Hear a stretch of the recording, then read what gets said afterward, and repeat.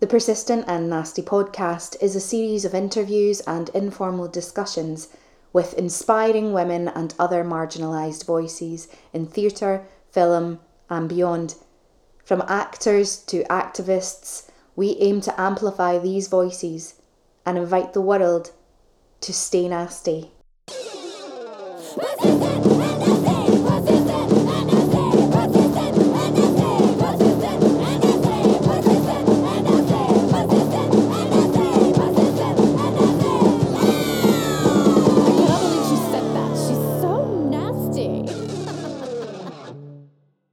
Hello, you lovely lot, and welcome to another Persistent and Nasty podcast. Elaine here. I hope that you're all doing as well as you can be as we head into another weekend of lockdown. Today's guest is the gorgeous Jamie Marie Leary. Jamie is a Scottish actress and a really good friend of ours, and we recorded this podcast last week over Zoom while there was so much going on, as we know, with George Floyd, and Jamie talks about that, we all talk about that, and I think the things that come up in this podcast are really important for everyone to hear and listen to. That being said, I sound like I'm in a bit of an echo chamber. I tried a different location last week, won't be doing that again. So if you can all just stick with us on the sound quality. Zoom is great and really useful, but it's not quite as good as we would love if it was in person and we would have our mics, etc, etc. But we're doing the best that we can.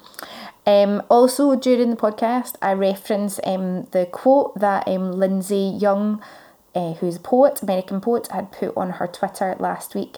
And during the podcast, I couldn't remember Lindsay's name, so it's just so that you know. I also said at the beginning of last week's podcast.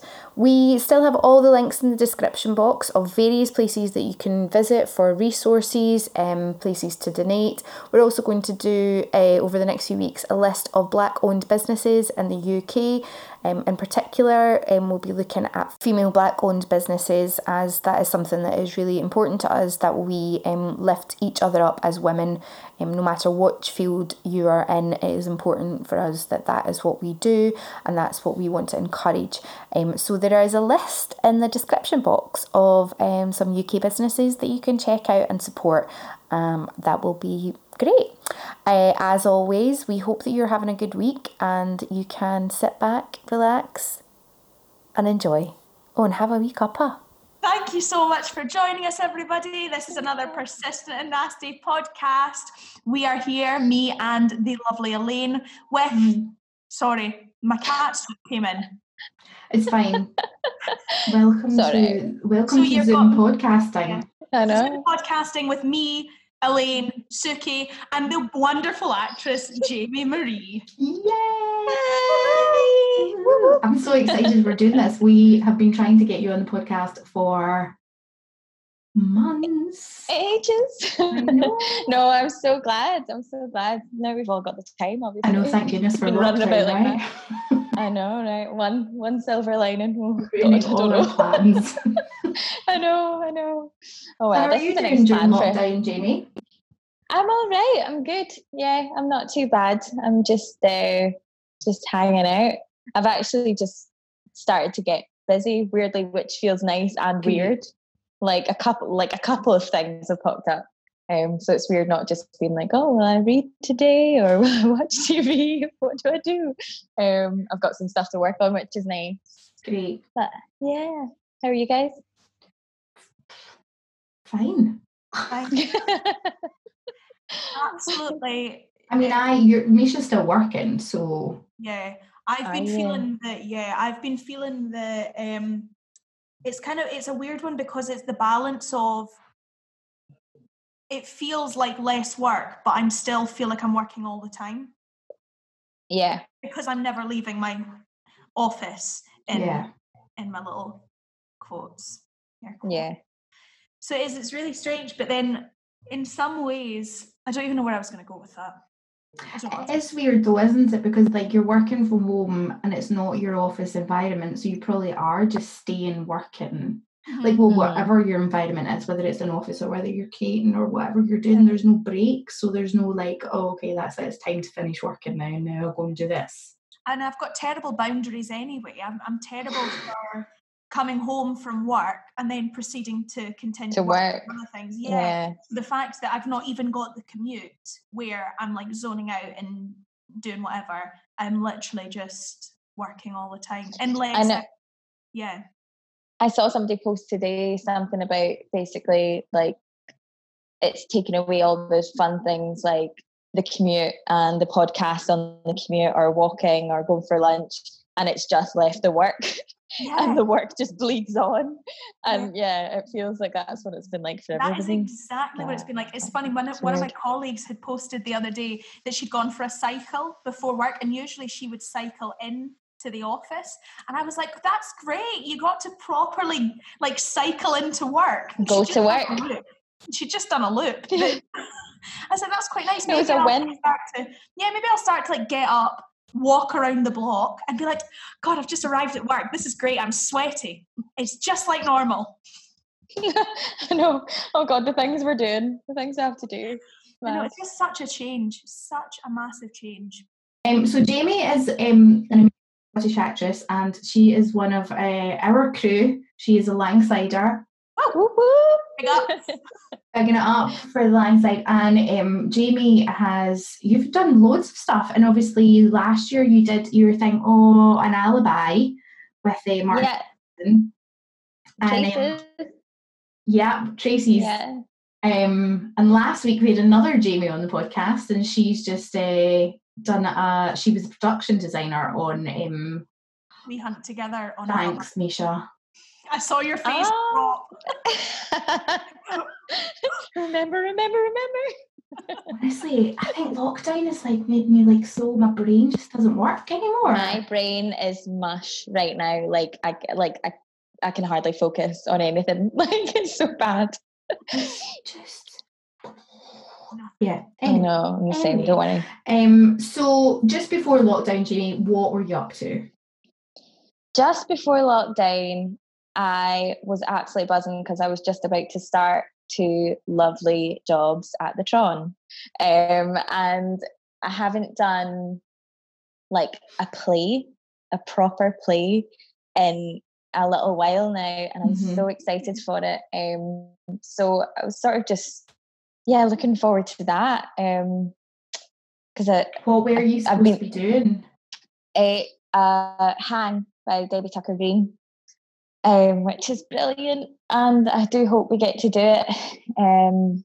Hopefully, once this is all over. And I was also going to do a little development there as well. So I was really excited for what was coming up. So it was strange to have those dates pass, like be like, oh, it would have been press night, I would have just finished like the run, or that was weird, a weird thing to have happened. But before that, I had actually just finished working on a project with the RCS and the Lyceum, and it was called Spring Lantern Tales.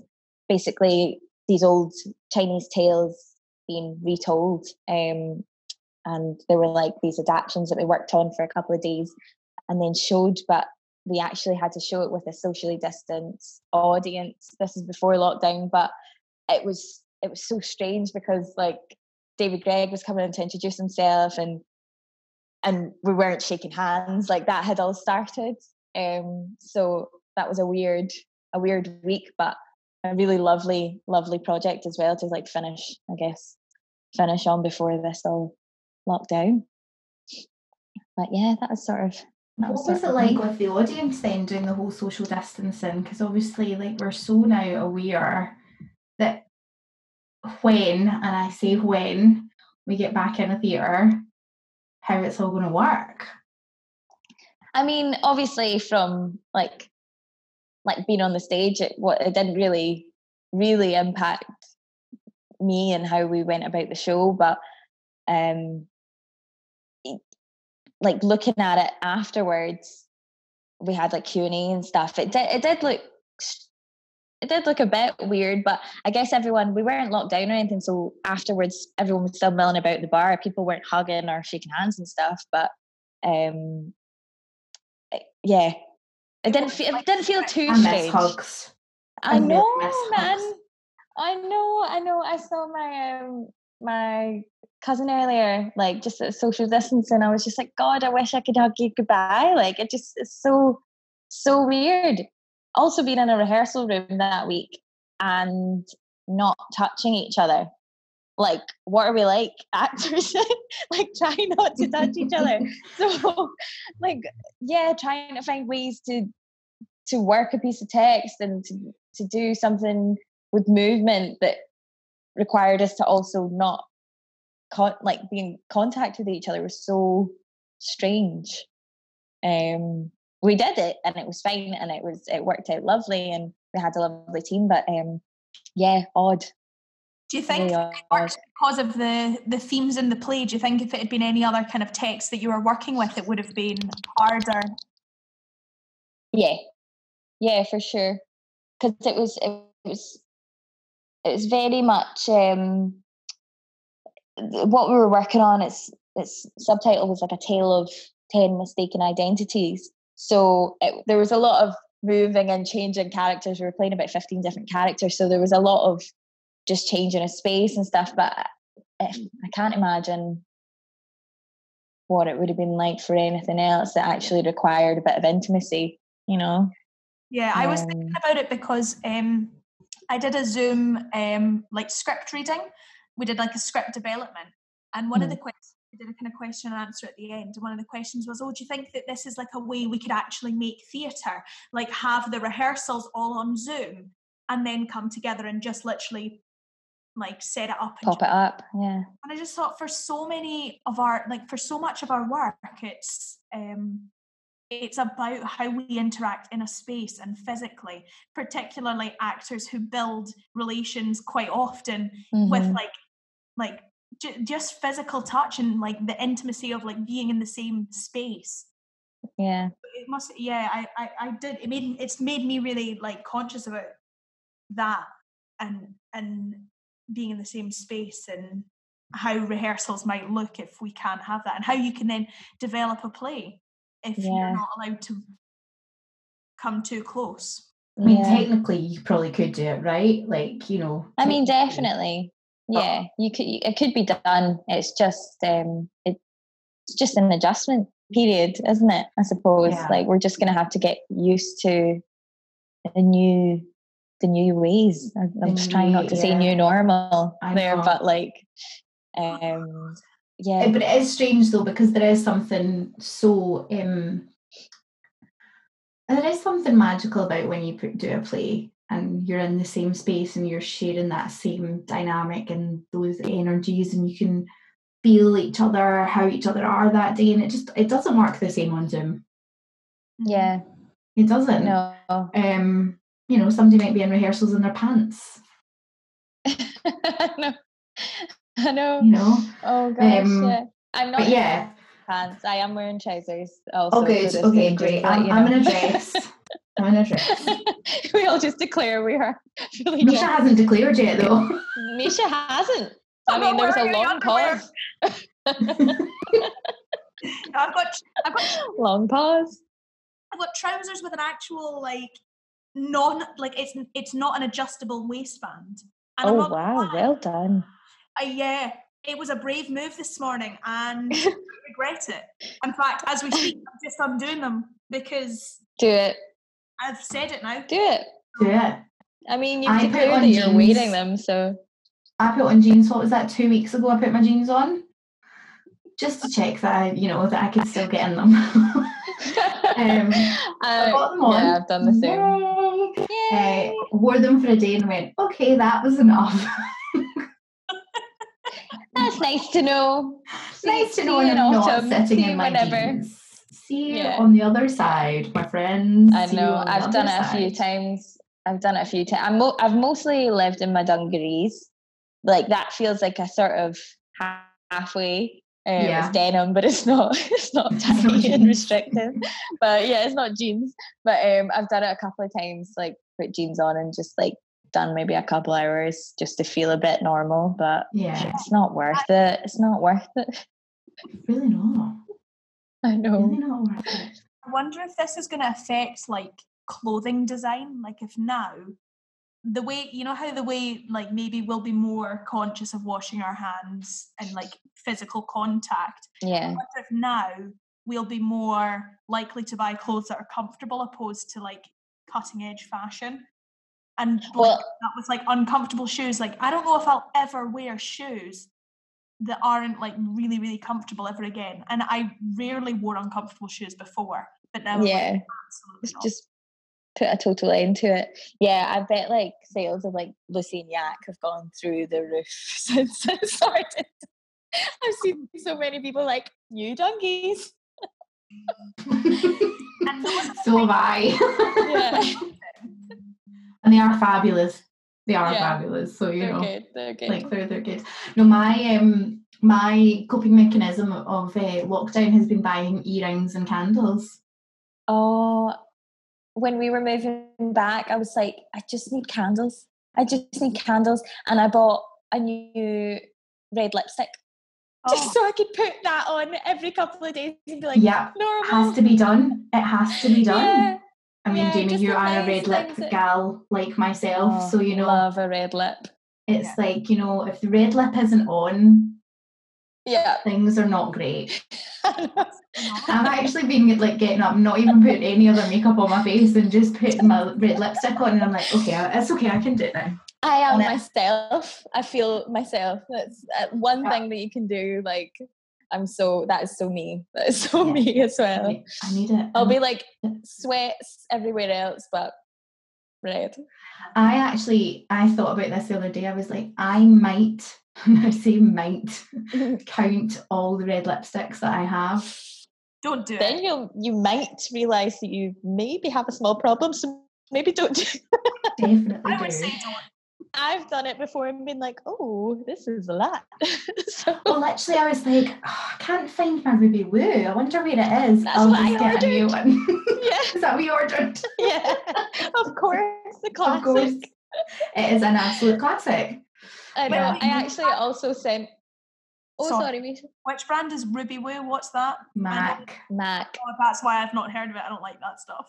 Oh, it is the classic, though. It is the classic. See, when you see someone and you're like, "Oh, nice Ruby Woo," yeah, that's what it is. Classic matte red. I sent my mum a little Ruby Woo last week because she was like, "Oh, Jane, I'm running out of makeup and I'm this and that." And my mum and dad are both terrible on the internet, so I was like, "All right, well, I've posted you something. Have a wee look out for it, a wee surprise." And she just sent me a picture because my mum honestly has never been seen outside the house without a red lip. So that's where I get it from. So I sent her it and she just sent me a picture, like, just in a red lipstick. Nothing else on. Yes. Hairband in, but red lips. Her red lipstick. She's very happy. So, yeah. Love it. Love it. So, the present culture, this like gifting and sending like little surprise gifts to people. It's so nice. It's so nice. It just perks people up, doesn't it? It totally does. I mean, it is the thing about lockdown, I suppose, as well. It is making us kind of reevaluate things and the important stuff, I guess. Yeah, totally. Yeah. So you've got some stuff coming up, which is bloody brilliant. I know. I don't know how that happened, but it's lovely. Just I got a re-recording with Wonderfuls, Jack Nurse and Robbie Gordon, lovely boys. So yeah. So I'm doing that with them next week, I think, which will be so nice. Yeah, really nice. Yeah, it's just nice Jamie, to have something to look forward to. For those of you who don't or haven't been to our live events, Jamie was one of the actresses in our actual second last live event that we've done, because we haven't done one now for nearly a year. Can't believe it. Oh, wow. I know. It's absolutely insane because we've been podcasting all the time. Time. It's mental. Yeah. And she was pure dead brilliant, by the way. Oh, thanks. That was lovely. That was a great night. Oh gosh, that is so long ago now. I know, it really is. It is really long ago. So you've got that coming up. Brilliant. What else are you doing to keep yourself occupied during lockdown? What am I doing? I've sort of had, the last few weeks have been strange because I don't know if you guys have had it, but I just can't focus on like telly and watching things right now. Like I've had an overload, I think. I did Normal People. I did all of that. But like, I think I've just found it really hard to focus now. And what did I do? I got cross stitching. I've started cross stitching. My friend just for something to like properly switch off. My friend has literally just sent me, and I wasn't expecting it, so talking about gifts, a cross stitching pack, and it's all like the futurist female, like it's all these designs and stuff, and she sent it to me and I was like, yes, my queen. Oh, I'm excited to start fun. That. It's so good. It's like such a nice sweet project. Like I've like put little podcasts on and just like an album on and just sat and done it, and it's so nice. Like it's just really, really relaxing and exactly what I needed. And I didn't realize like the sort of thing that I can focus on, but it's just super relaxing at the same time. But yeah, this last week, obviously with everything going on with Black Lives Matter, I have started slowly working on a little, I say project, but it's not really. For the past few years, I've like thought about a way of connecting Black mixed race actors. There's not that many of us in Scotland, Glasgow, Scotland, and I've wanted to do that, and for time or just not being able to organise it or whatever, I've never really got round to it. And this week's just felt like I need to do that. I need to get that ball rolling, just as a means for a small support network, I suppose, right now. So that's been what I've been working on this week, and it's been great because I'm just thinking about how we can go about it, contacting some friends and seeing if people are interested in that, and the response has been yes. Yes, we are. So yeah, I'm just working on how to go around organising that, whether it be a Zoom meet or I don't quite know yet how it's gonna start, but I'm working on it. I would say it's already started. Yeah, I suppose. Yeah, no, that's true. I just had to do it now because just had to. Yeah. So yeah, that as well. I've been doing that. That and cross stitching. Oh god. just that, okay. And then cross stitching. Yeah. Yeah. But as Misha said, it's the balance though, right? I mean, it's been a week. It really has been a week. Yeah, for sure. And I guess like, no, not to bring back my cross stitching, but like I've found it so hard to be on social media this week. Like it's so important and it's great, and it's also just hugely overwhelming and like triggering as well. So having that way to switch off from all the devices and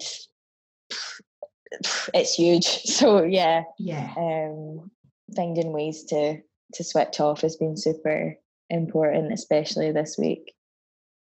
But have you found that like people this week have been like reaching out more, and because Misha, you were talking about this yesterday, weren't you, about one of your friends has said, please don't come and ask me about Black Lives Matter. It's like, white people do the fucking work. I've had friends like get in touch, obviously, and just seen how I am, which has been really nice, and I haven't felt like compelled to, like, that's not been why they've been getting in touch. I don't feel so. That's been really nice, but at the same time, that there is a sort of, I felt a lot of anxiety that and I guess it is the social media thing that, what are people going to think if I don't post enough? Which I've seen a few other people say now, so I'm like, oh, thank goodness it's not just me feeling that pressure. But I guess I've just decided that people can post, that's doing something. People can Google and learn, that's doing something. People can donate, people can just educate themselves. So if I'm educating myself and donating and doing what I can, but it's silent, that's fine, because I know what I'm doing. I know what I'm doing for me, and I know what I've done. So I guess I'm just trying to take that pressure off by just telling myself that I don't need to do that and show that for social media and for other people. I just need to do what makes sense to me.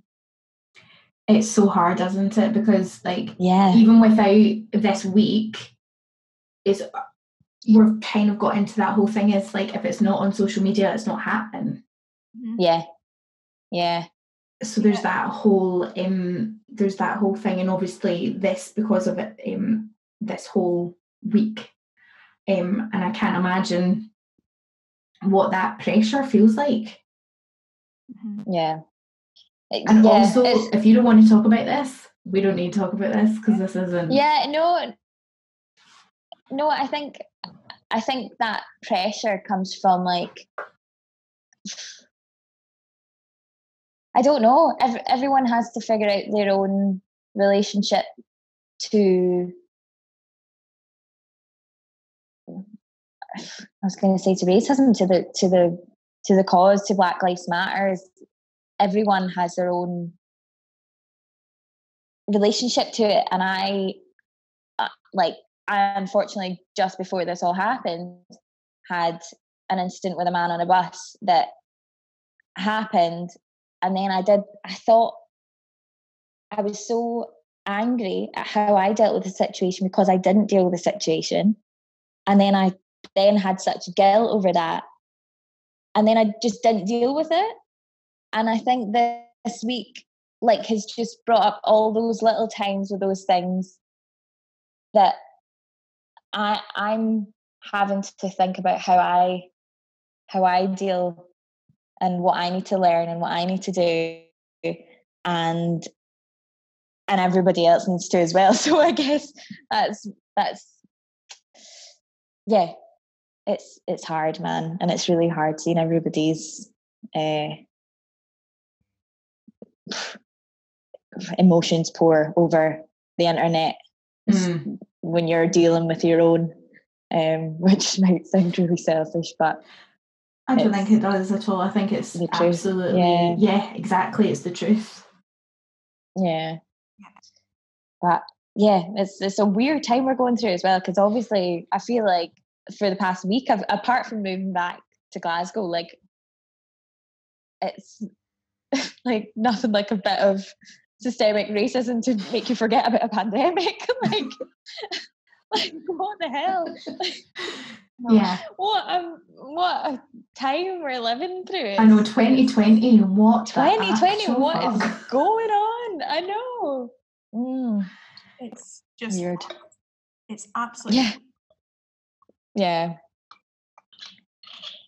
But I'm glad that people are finally taking the action that they've been needing to take for a long time. I'm really disappointed and absolutely disgraced and embarrassed that it's taken this long.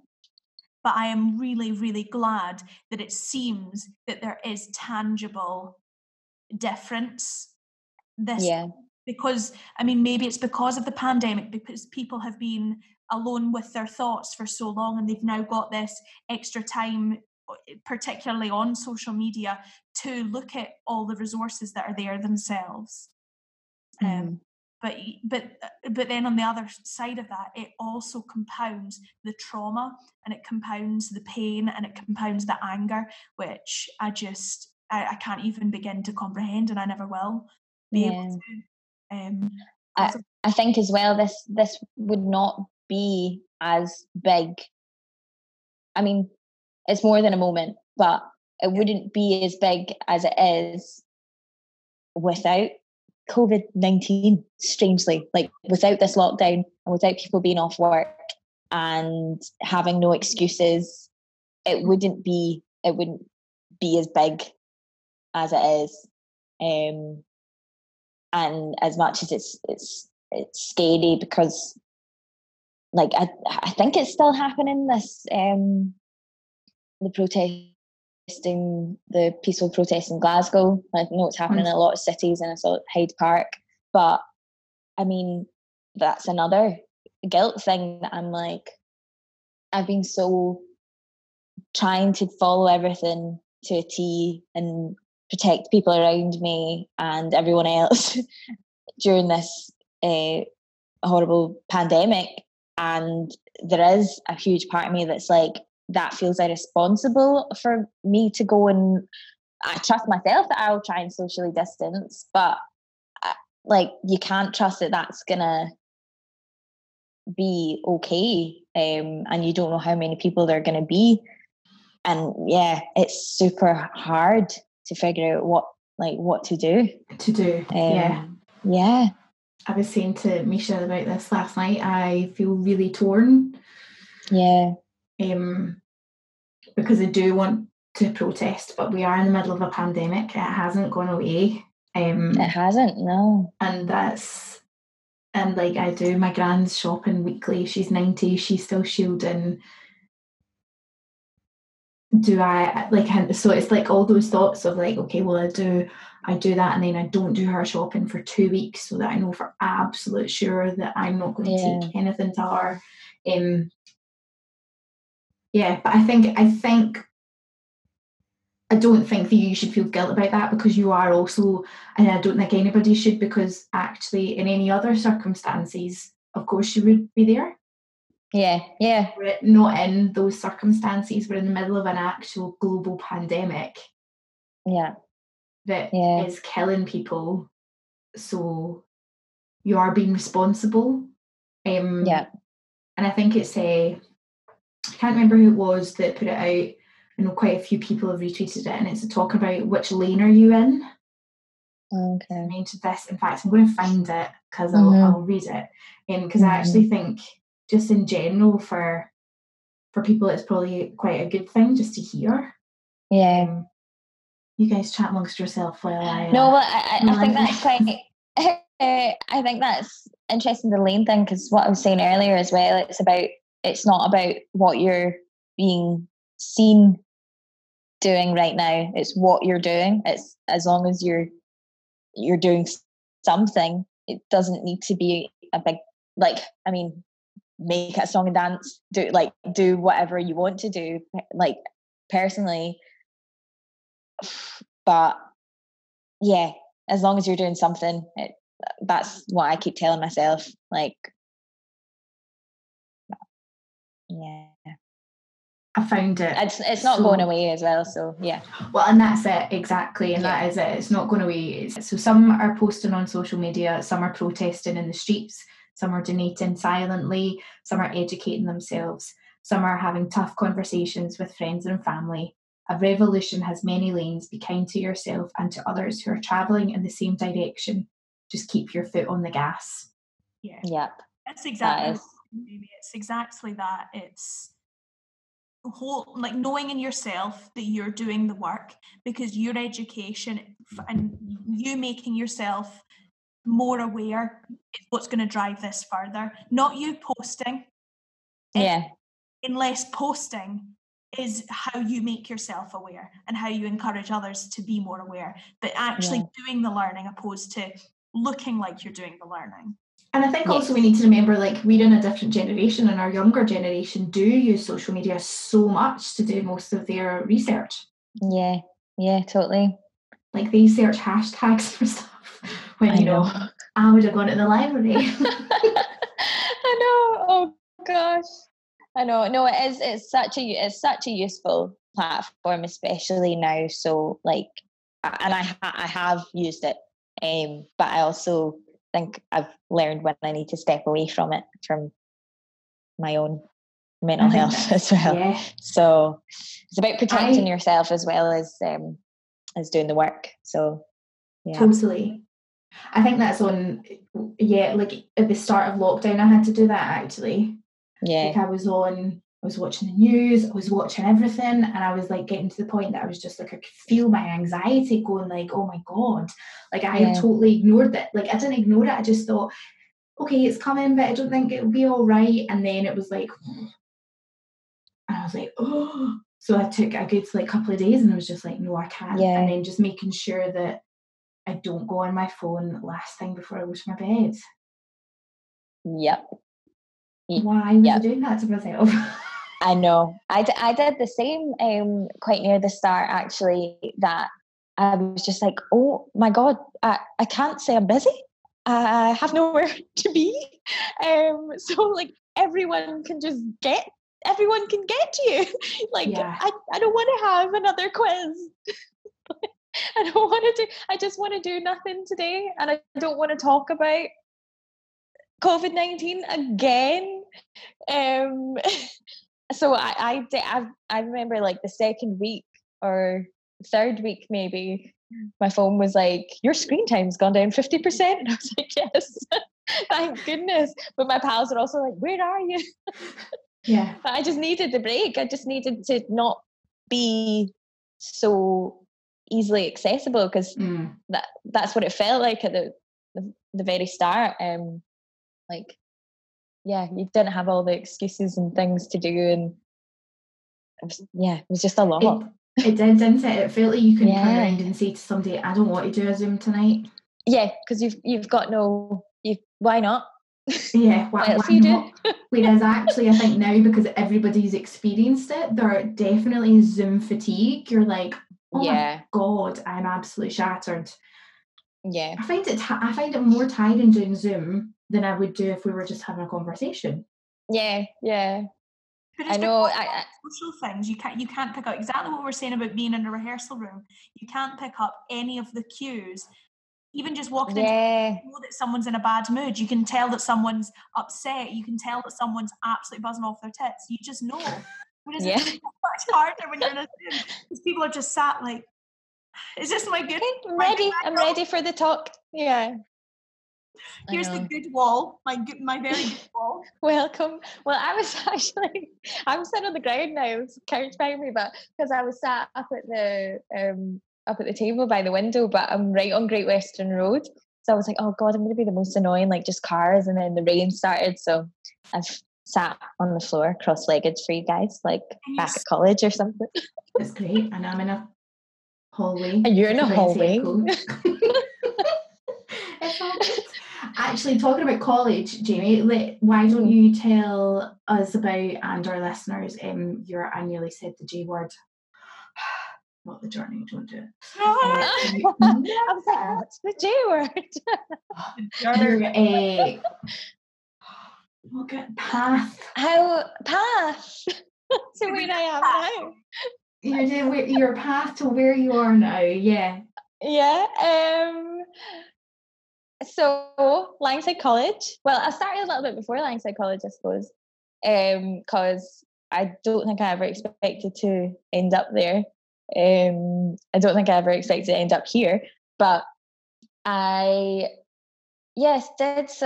moved here to Scotland from Barbados when I was 8, and I think because I was one of the younger ones, skipping forward, going up to high school, my mum thought it was a good idea for me to do some drama classes, like most people, to get my confidence up. So I started doing that and really liked it. But then started high school and realised that drama wasn't really cool, so ditched it. And then I can't remember if, I don't think we got drama till like second or third year. Maybe we got like one class. I can't remember how it worked, but started doing it for standard grade.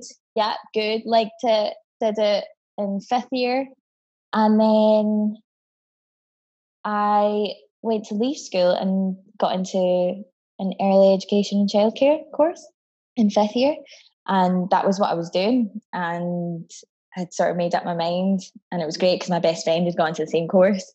And then I can't remember what the conversation was, but basically someone was like, prom? Why are you leaving before 6th year prom? So we ended up staying on, and I did advanced higher drama and had an honest. And I'm so glad that I stayed on for 6th year, because I guess it was doing advanced higher drama that I realised that I could actually go and do this after school as well. Like I didn't have to, well, I loved kids, and I love kids, and I have my whole life. So that would have been I would have been totally happy with that choice. But I realised that you could audition for colleges. I don't think drama schools was in my head for whatever reason, whether it didn't seem accessible or what that reason was, but I applied for a couple of colleges. My first audition was at Langside College, and my drama teacher was helping me with my Shakespeare, and I was terrified. And then I went there, I think it was like a Saturday morning or something, and auditioned, and I loved it. And I was one of the lucky ones that got in on my first, just with the one contemporary. And I would not have got in if I had to do my Shakespeare. I really don't think so. But I got in, thank goodness. And I just decided not to go to the other 2 auditions for the other colleges, because it just felt like the right place. And it was, and I loved my time at Langside. Did the 3 years, got my agent from the showcase, which was lovely. And then, I sort of started working little bits and bobs in my first job at the Traverse, and in 2015. And since then, I've been working there pretty regularly ever since. And I'm trying to think where from. It's weird when the job starts and then they sort of start rolling, and then you end up here. And it's sort of strange looking back on. I don't feel like I've graduated that long. Like I don't feel like it was 2014. That's ages away. But I have done so much now, and I think it's quite. You don't realise until you sort of go, oh God, yeah, I remember I did that, and I did that. Like Misha, when we first met, I missed that. Like, oh my gosh. I think that was maybe my first year at Langside, because I think I had told you about it. Yeah. Yeah. I remember hearing all about it and being like, wow, that place sounds great. You're welcome, Langside. So that was what? 2011, 2012? Yeah, it must. Oh, yeah. 2012, I think. Yeah, because in 2012. I think it was maybe 2011, because I think I still had, like, was it summer it started? To Waterloo Road, this is obviously, and not obviously, but right. Obvious to me and Misha. I was like, where was that? setting, come on. I know. You guys were Waterloo Road together. Yeah. We were extras, essays on Waterloo Road. Were you in that, you know how, because were you in that like wee extra group of kids that were like the naughty kids? It was like a group of, like, part of the essays were then cast in this group of naughty kids. Were you one of them with me? I feel like we might have. I think I was. I think you were as well. I'm sure that we were like. I think I was, because my Waterloo Road moment was I got to call someone, like one of the main cast are walking down the corridor, and I got to turn and go, weirdo. So I must have been one of the mean ones if I was calling someone a weirdo. That was so funny. But yeah, I remember you talking about, I think you were talking about Langside. I was either just going, or I just started or something. Yeah. What a long time ago. Yeah. Crazy, isn't it? It's even weirder because I think that was Laurie Brett was the head teacher in Waterloo Road at the time, and I just worked with her in Traces. She played my mum. And I was like, we've kind of worked together before. She's like, who the hell are you? No, she wasn't. She was very lovely about it. But I was like, yeah, I like worked on that as well. And it was quite funny actually, that whole journey to that point. I had a funny kind of Waterloo Road flashback as well. When I was working on a job at the beginning of February. And I was talking to the ADs, and both of them were like, oh yeah, we did Waterloo Road. And I was like, me too. They were like, hang on, we think we recognise you. And I was like, well, I was a gobby wee shite, so I wouldn't try. And they were like, yeah, we definitely remember your fucking face. I know, I've come across a few ADs and stuff from it. And actually, John McPhail, more than a few years, like 5 years later, when he was like directing his own stuff, gave me a call, and he's like a pal now. And it's funny that we like to think of us all in that room corralled, like just waiting to like go and do a bit of work, eating the bacon rolls every morning. Oh god, I forgot about them. I didn't. Yeah. Oh gosh. Oh, that is so wow. Oh, what a start. I know. Just one last like thing from that. I was triggered because I was playing Spit. Have you ever played the card game Spit?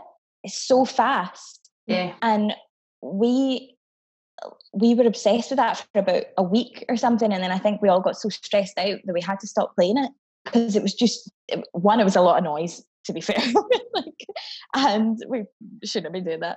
And it just got too much. But I played that recently and I was like, oh my god, I am 17 again. Oh. Back at Waterloo Road. Funny. Do you feel like that kind of, because that, I mean, was that your first like professional experience on set? Because if you'd only done like your drama through school, I guess going to college and then being on set with Waterloo Road, that would have been like quite an eye-opener. Yeah, well, that was definitely my first experience of being on set, and I think what I was like, I could do that. I could do that. That's right, cool. That's where I want to be. That other side there. So yeah, it was amazing though, because I think you really take in a lot when you're doing that stuff, and you don't realize how much you're learning about being on a set until you work with someone who's not been on a set before. But yeah, no, that was, and at the time as well, I think from college or I can't remember how they were coming through. Actually, I was getting a few auditions for main parts in the show while doing extra work on the show, and yeah, it was a weird time, but really interesting, really good learning experience doing that from like the start of college. So yeah, really. It's mad. I think there's so much snobbery around supporting artistry and that role, and I feel really protective of it because of that. Yeah. It sounds like you're the same in that kind of, because it is such an amazing environment to learn and pick up stuff, and it's such a vital role as well. I'm like watching shows and noticing how good the supporting artists are at just doing normal things. And see a supporting artist who doesn't look normal, you clock it immediately, and you can tell that they're like uncomfortable. They're doing it uncomfortable, and I just think, see, like that is such an underrated role. Yeah, totally. Chance to learn. Yeah, no, it's a great chance to learn, and even like, I'm trying to think what job it was on. I did a job, and just it was a lady in her 60s, and she did it weekly and like 2 days a week maybe, and she was just like, I just love it. It's not like she had her whole career and she'd done that and she just loved this, and she loved meeting people and it brought so much joy to her, and it's so like we need them. We need supporting artists to be able to do, for everyone else to be able to do their job. So yeah, it's a brilliant thing. I know. And I loved it. I got to meet you. We had such a good wee crew. We had so many like close friends because we were such like so what I want to happen now is I want you both to find me a picture of you both at Waterloo Road, and that bad boy's going on the socials. Jamie, do you have any pictures of you from it? Because I definitely have got at least one. I have one, with the tie. With who am I with? Can't remember who. Yeah, look in the mirror, girls. Well, I think I've got one. Have you seen that it's now on? It's back up on. Is it iPlayer? And so, like, we can watch it all again. Fear not. Oh, really? You can go and watch the entire Waterloo Road series, and you can background. Try and spot you gals. Every screenshot that you send to Persistent and Nasty, we will send you a Persistent and Nasty badge. Oh my gosh, that would be too bad. Badges, please. Elaine's just giving me a look of disapproval and because the reality is I've not ordered us any badges, so we've not got any. It's like, where are the badges coming from, Misha? Ordering, I'll get it done.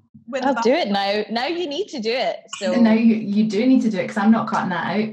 The screenshots are coming flooding. So everyone's going to do Everybody's going to want a Persistent and Nasty badge. They'll be like, actually, Jamie, what was your first play at the Trav? Was that with Ailey? Ailey McCormick? No, that was... I always forget about that. So, that was F.com that I did with Ailey. But before that, my first job there was Breakfast Please. Was it Breakfast Please? Yes, it was. It was Breakfast Please.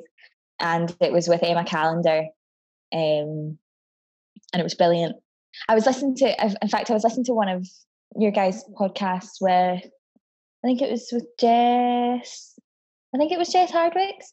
And I think you asked about like female directors or how like I can't remember exactly the question, but I was like, I think I've mostly worked with female directors. And then I started writing them down and I was like, oh my God, yeah, I have. Most of the directors I've worked with have been women, and amazing women at that. But like, I think it definitely outweighs. The balance is more on the female director side. So I was like, that's pretty cool. I'm pretty buzzed about that. Actually, it was really nice. That's really great. Yeah, to have that, to be able to turn around and go, no, I definitely have worked with more female directors than men. I know as well. I had asked Jess, had she ever worked in an all-female cast as well? And she had. I'm lucky enough to have done that. Like she had, She had, but she was like, no, and then she went, oh no, that's one. Yeah. I did. I've done it quite a few times, which has been so nice. I've done like the opposite as well, where I've been the only woman in a cast. For expensive shit, that was female writer director, and then cast of 4 women, 4 black women actually as well at the Trav in 2016, which is amazing. We're very aware of how like cool that was. Yeah, it's amazing. And then the other one was Locker Room Talk. Again, female director Orla, and 4 women again. And I think there's been a couple of like breakfast plays and stuff like that I've done that have been just women in the cast, and it's so nice. It's so good. And Traces that I just worked on, going to like the sort of film telly side of things, that was all female produced, and all the leads were female, and like the directors were female, and the writers were female. And so energy. Sorry, I've just completely cut you off. But do you notice a different energy?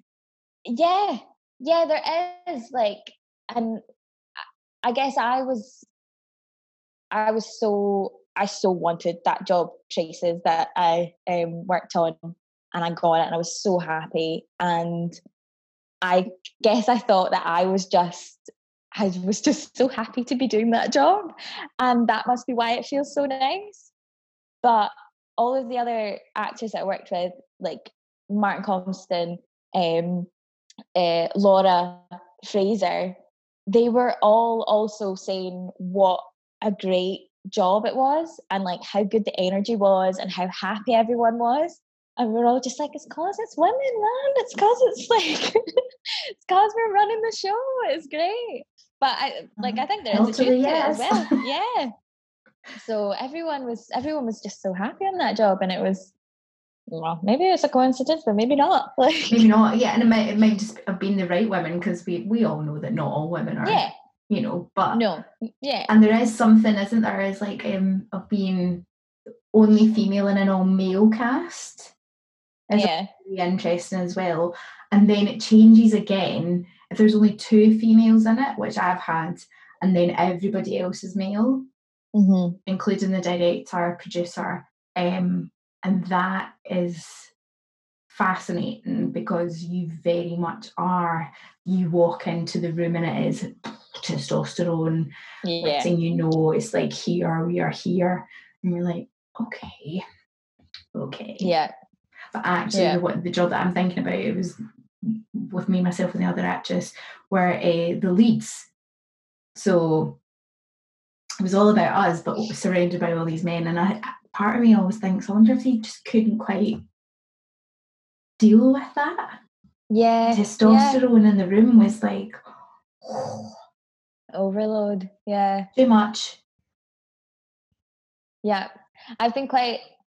I'm trying to think what way round I did it. I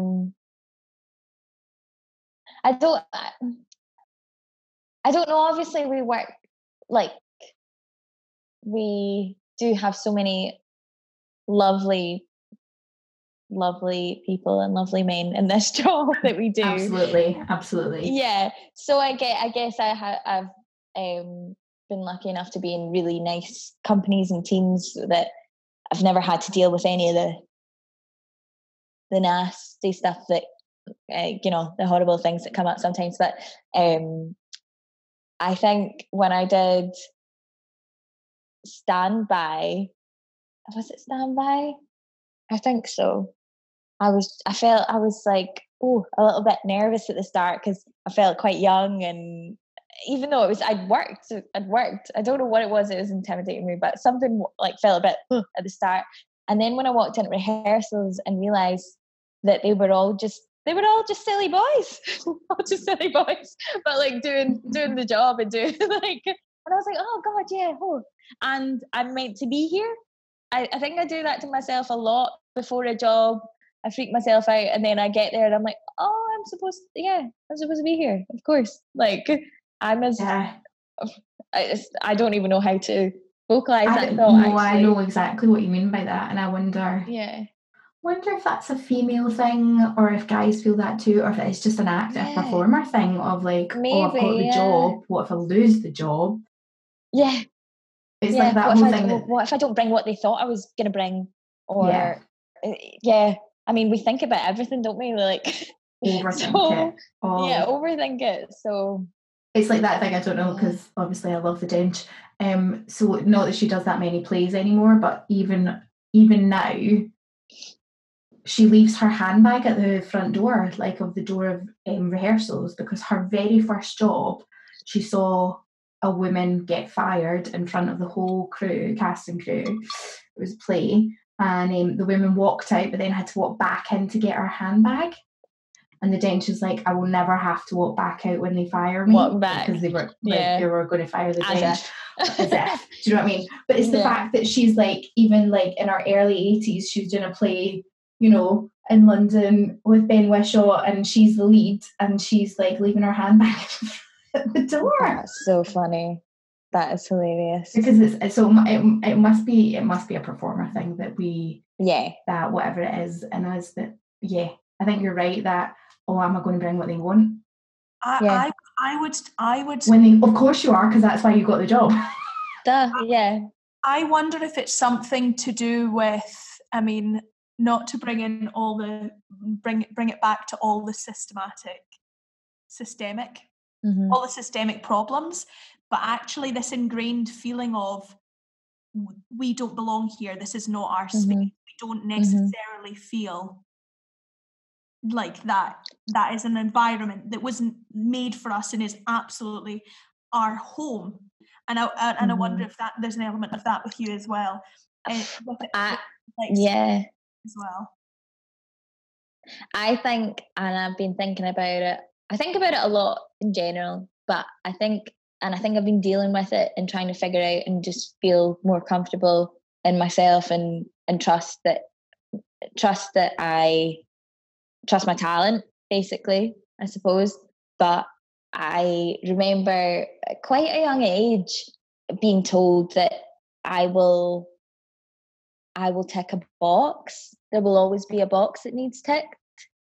So to wonder if you're that tick box all the time. Do you know what I mean? Like it's whether it be ticking a box as a woman or ticking a box as a Black or mixed race woman, it crosses my mind so much, like too much. But it's always like I've thought about it my whole life, not just in this job either, and other jobs, and just in general. And yeah, I think I take that with me a lot, and I think also just identity is something that I've been exploring and like trying to. Yeah, I think especially as a mixed race person, identity will always be something that I struggle with, I suppose, and where I fit in. What, like, where am I supposed to? I'm here. I'm me. I'm me being is my identity, and I do struggle with that sometimes, and I think that does filter in to those moments going into jobs where I'm like, oh, oh, it's just me, or yeah, it's so hard. I really need to. I'm working on it. Was there a difference walking into the rehearsal room of expensive shit in comparison to walking into a rehearsal room where maybe you were the only person of colour? Do you feel a difference there? Yes and no. Expensive shit was such an important job for me, and it was wonderful, and I learned so much from the girls that I was working with and from Adura, and I gained so much confidence in myself from working in that cast. I don't know if it was the London confidence that the girls had that I was working with, or just their sureness in themselves and their Blackness, maybe. I don't know, but I came on so much as a person from doing that show, and just realizing that, I don't know, I guess I've always been the sort of person that sits back and listens. That's me. That is part of who I am. I will listen, and then I'll think about it 4 times and think if that's what I want to say, and then I'll say it. That is just my personality to a point. But I guess I realized in that job as well, because they were so think it, say it, that I could do that too. And if I thought it in my head, it was worth saying. I don't know if that makes any sense, but they were just such confident women that I was taken aback when I started that process, and then I was just totally in awe of how they were all older than me as well by 5-6 years. So they just amazed me and made me feel so good in myself that it was different, and it felt really special to be working in an all Black cast, in Scotland, in Glasgow, and going to the Trav and like having that audience watch that play. Yeah. That was super, and winning a Fringe First for it, that was super special. So like that was different, but in a very different way. Because doing that play in London, Queens. My God, they're some of my best friends, like still. And that was great, because doing that play in London to a predominantly Black audience and doing it to a mostly older white audience at the Trav, it was a different show. It was a totally different show. Great. Sorry, I'm just like beaming now thinking about it. I was going to say that you are absolutely glowing talking about that. I love that. Yeah. Just fucking class. But I'm disappointed that there aren't more opportunities for you to feel like that. Yeah. Because that strikes me as how, and again, like this is just, at times like this, you just realise how ignorant you can be of some things, like, and things that I've just taken for granted, like having women around me who make me feel like that. And it just, so I've just had a bit of a moment where I'm just fucking devastated that you're talking about that, and I'm going, God, I get that, and I just think that's just a bit blown away, and that's all I've got to say about it, because that's all about it. No, I know. I think that's why, and actually realizing how important that was to me as a woman, like learning and feeling more confident from that job with some absolute powerhouses. Like they were brilliant, and Adura as a writer director was brilliant as well. And I guess I wonder if I didn't have that change during that job in myself, if I would be where I am right now. Because I don't know. And I guess it's making me, obviously I have started the work on trying to create this meeting and this group for Black and mixed race actors, because I hope there's a day where it's not just one, you're not just the other in the cast in this, and specifically in this in this country, in this industry in Scotland, because it's so wildly different from London and Manchester and all the other big cities, to be fair. And it totally is, and it needs to be better.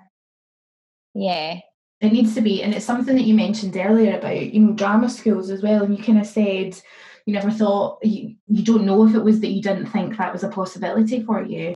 I guess there's still that thing, like I auditioned for drama school years later, and I sort of little identity crisis, going, I'm up for the jobs, I'm getting put up for the jobs, but I'm not getting them. Like, is it because I don't have drama school on my CV? And I really thought that was the issue. And like the month before, I think it's maybe my last audition, can't remember what it was, I got expensive shit, and then I've been working since. So it obviously wasn't that, but I thought it was that at the time. It wasn't that. It absolutely wasn't that. It's because, I've seen you since first year, so I can say, like, it absolutely wasn't that. And it's that thing, and it's what you said, that the Women in Expensive Shit gave you, is that belief in yourself and your talent. And actually that's maybe just all that was missing. It was always there, but it just was unlocked. It was just and it's just that lovely thing, I think. And I know, like, and I don't want to be like, oh, women are amazing and guys are rubbish, because that's not true, because we have loads of amazing guys in this industry and loads of amazing guys in the world. That's not. But there is something really special when you are a female and other females empower you. And I don't know how else to say it apart from that. Yeah. No, that's bang on. Yeah, they give you that, and especially I think it's because, for me anyway, I always tend to look at the women in the cast way more than I do the guys because I'm female, and I'm always like, oh my god, they're amazing, or she's amazing. And then if they say to you, that was really well done, I really loved what you did there, that was just that thing of admiring somebody and their talent, and they say it back to you, it validates. Yeah, totally. Right? I was 21, so yeah, if you're starting to learn about yourself, like being through college and all the rest, and you think you know totally yourself do. at that age, and then you go, oh my god, yeah, like you learn a lot one more. coming, by the way. Wait till you're in your mid-30s. You've got another one coming. Last question. It's my favourite. It's a great one. Oh, I'm scared. Don't be. So we started doing it at the Fringe last year, and we've been asking people, when you hear the words persistent and nasty, how does that make you feel? What does it make you think of? What's your kind of, there's no right or wrong answer. It's just, what does it make you think? What does it make me think? Persistent and nasty. I guess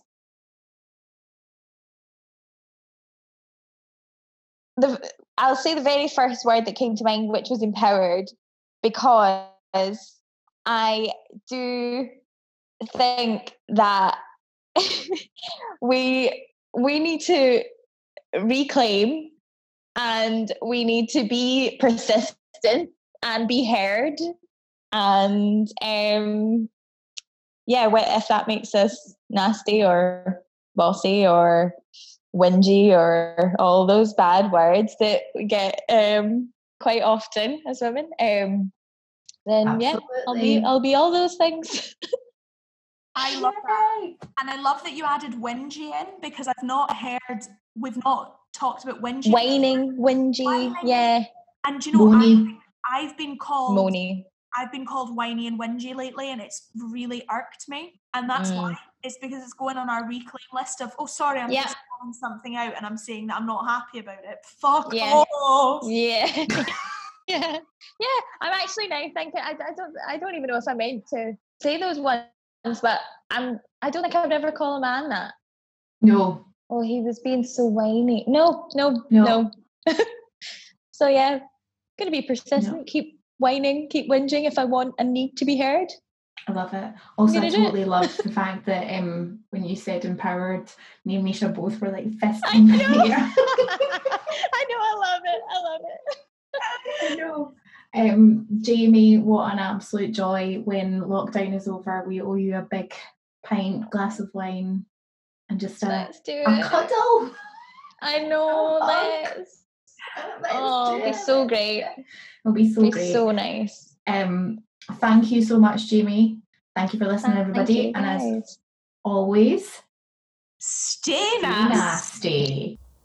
We're really happy to say that all of our offers are still running for We Edition, which is the casting platform where you as an actor can also make some money by being a reading partner for somebody. If you type in nasty, all capital letters, 25 at checkout, you will receive 25% off your monthly subscription. For Backstage, still the same thing.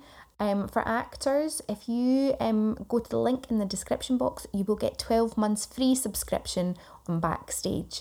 And for casting directors, as you post on Backstage, just pop in persistent and nasty, all one word, to get 10% off. No, 10%? What am I saying? For free castings. Oh, I'm losing my mind. 10%, I'm still doing it. I'm going to leave all this in for the comedy of it, guys. So Backstage for our actors, check the link in the description box. For casting directors, use persistent and nasty, all one word, for free castings.